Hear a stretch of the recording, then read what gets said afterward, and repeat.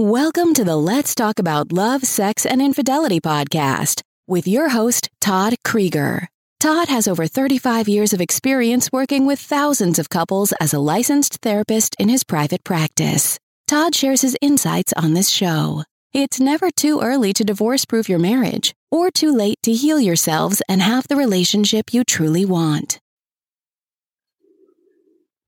Hi, everybody. This is Todd Creager. Today, I just titled this talk I'm doing here called The Heroic Couple, From Disillusionment to Reconnection After Infidelity. So that is what I came up with here. The heroic couple. I have the opportunity and the honor of working with heroic individuals and couples that are challenged by different crises. One, infidelity, which has been the topic I've been talking about lately, and probably one that I work with a lot. At least half the time I'm working, sometimes more. So yes, the heroic couple, from disillusionment to reconnection after infidelity. What happens is disillusionment, right? You discover it. You thought that the relationship was this, and it's not this. It's not what you thought it was. The person who is betrayed is devastated and disillusioned. Who are you? Who are we? Is this a farce? How could you ever love me and do that? Those are understandable reactions. Understandable reactions. And today I'm focusing on the heroic aspect of the journey. And it's heroic to come to a person like myself, or even do a program like the one I'm creating, Healing Infidelity from the Inside Out, or reading books by people such as Esther Perel, who has written a book called Surviving the Affair. There are anyone who is willing to confront this very painful experience in a committed relationship. There's courage involved in that. There's the desire to shut down, run away, leave. Now, if you leave your partner, that's heroic too, right? There's a courage in leaving. So courage is needed. And I find that the heroism is quite inspiring. And I'm going to focus on the couples that choose to work things out, that choose to take a deeper look at what's going on and somehow create this reconnection, right? We're going from disillusionment to reconnection. So the betrayed person, let me start there. The betrayed person is now distrustful. And the distrust is deep and it's strong. And this betrayed person, I'm thinking of several betrayed people that I saw just today, a few of them. Betrayed person wants things to be the way they were. It doesn't want to accept what happened. Wants their life to be the way they thought it was, their relationship to be the way they thought it was, the family to be the way they thought it was, but it's not. And slowly, sometimes quickly, but oftentimes slowly, the betrayed person has to face the truth. And the truth is that there's a shadow side to their partner, and there's a shadow side to the relationship that was ignored, was kept a secret. And this shadow side is something we want to run from. But the heroic betrayed person is willing to take a look at what this is all about. And then begin to ask questions. Why? Why did you do it? Why did you do it? Is it that I'm not good enough? Which, by the way, is never the right answer. But surely it's an understandable question. Why? Why did you do it? What's going on? So the betrayed person is heroic in the sense that they're willing to oftentimes go deeper. Like, what was it? What made you do it? The person who was betrayed has to be, the person who betrayed, I should say, has to be heroic as well, has to be willing to look at themselves and ask that question, what made me do it? What really made me do it? Sometimes it's my job to help people get clearer on what made them do it, but it's heroic to face it. People spend years, if not decades, avoiding their shadow side, the shadowy side, the side that doesn't feel good enough, the side that just is afraid relationships don't work, or a side that's very self-absorbed and tends to be thoughtless. There's many sides of us that we tend to run away from. And the way to go from disillusionment to reconnection is to connect with ourselves. So the person who betrayed has to connect with that part of them that did that. And they've spent years avoiding that part. The problem with avoiding that part, because it just doesn't really appear out of nowhere, but people avoid it little by little, day by day.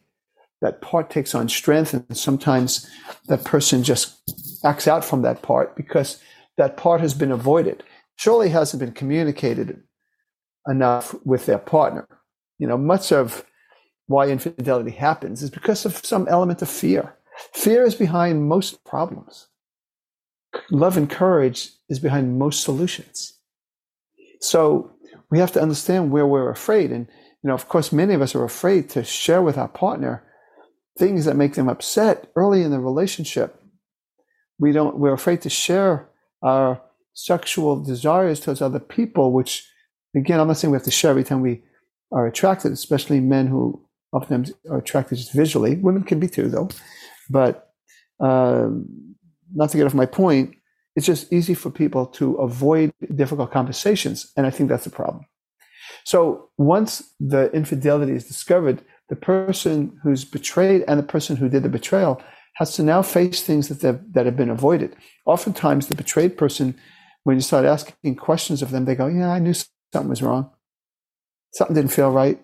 My partner wasn't as connected as they used to be. But it was scary. I didn't want to believe it. One of the women I saw, she didn't say it today, but she said it in past sessions. I knew there was a problem. I just didn't want to believe it. Both of them actually said it at different former sessions, right? I'm not blaming the betrayed person because there's a lot involved in some level of denial that there's a problem because we want the relationship to work so well. So it's easy to get into some denial, especially if the problem doesn't seem that obvious, but there's more of a gut instinct to it. And then the partner who is betraying, who has a secret, might be really good at covering it up because they're so afraid of being caught, of losing the relationship, losing their family and all that. So this fear and avoidance is what, if you really distill it down to its simplicity, is what's behind secrets and ultimate infidelity, fear and avoidance. So when I'm working with a couple, it's always about what's the solution.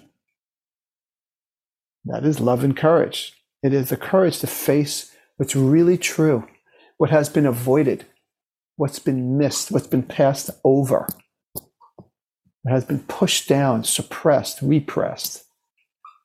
And so the couples that are working with me and those that are maybe working with others or reading books or being in workshops that are wanting to face this, the heroism comes from facing what was avoided. What was avoided. So the betrayed person who realizes that, and I'm just thinking of one of the women I saw today. I see the couple, but I saw the woman she was one who was betrayed, where the husband had a lot of shame from his own sexual trauma when he was younger. He was a victim and never processed it, buried it, ran from it. And then when people ran from it, they acted out. And that's probably the major reason, not the only reason, why he ultimately acted out in his marriage. A sense of shame that ran him, that he avoided. So what's his job? in this healing process to have the courage to face his shame. And he's doing many things to face his shame. Just to use him as an example, he's going to a group that helps him. He's doing individual therapy. He's doing couples therapy with me. His wife can oftentimes be very angry with him, disgusted by some of the choices he made. At the same time, seeing all the work he's doing, inspired by it, oftentimes feels very loving towards him, very confident, and other times she slips into a place of being angry, and she needs to be courageous to face those parts of her and to recognize that for years she was frustrated, feeling like he was too dependent, and she had to be the one to always be the parent figure to take care of. And she was a lot of resentment towards that. And she had us take a look, and we did this today, to have the courage to look at her childhood and how she was always responsible and how she's not been very good at letting people be there for her, not her fault. It's the way she was trained. It was the way her brain was created. She had to be responsible because no one was there that was big for her. But what ends up happening is you end up being with people that are dependent, that aren't able to be adults with you. So she has the opportunity to be a hero in her own life and face her own tendencies to take too much responsibility and to not accept her own limits and say no when she needs to maybe take care of her rather than other people, children, husband. The husband needs to be able to recognize that it's his job. He needs to have the courage to face his dependence needs, his insecurities, and be able to ultimately recognize them and not come from that place and be the courageous adult who can be present for his partner, who at the same time is working on her new habit of letting others be there for her. So this is the courage. It's the courage also, as I'm describing in this couple, it's the courage of the unknown. It's embracing the unknown, the positive unknown, the growing unknown, the unknown that incorporates the shadow side with the healthy adult parts of us so that we can truly be adults that can really connect with each other, reconnect, but in many ways connect in ways we never have before.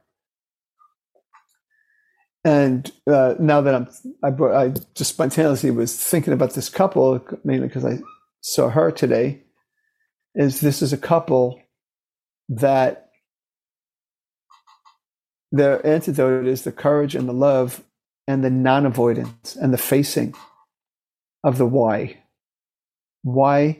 it happened, why the relationship became what it was, why she accepted less than what she deserved, why he has lived in such fear and shame, right?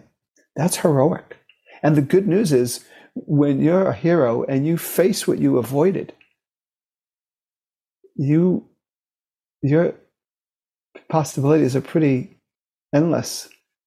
And the possibilities of a couple who is being courageous and facing what they avoided in themselves and in the relationship itself, the capacity for connection, joyful, loving, emotional, verbal, physical connection is quite high and maybe infinite. It's all about how much we're willing to decide to be courageous and to be loving. So like this couple and many other couples that I work with, their heroism inspires me. It really does.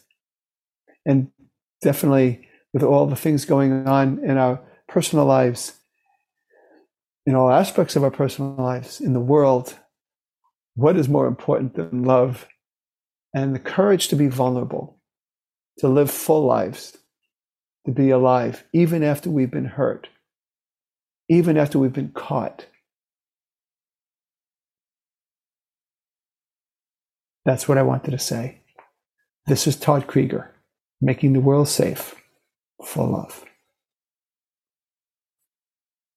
That's it for today's episode of Let's Talk About Love, Sex, and Infidelity podcast with your host, Todd Creager. For free resources and materials, head over to toddcreager.com. Loved this episode? Head over to iTunes and subscribe, rate, and leave a review. We'd really appreciate it. Thank you.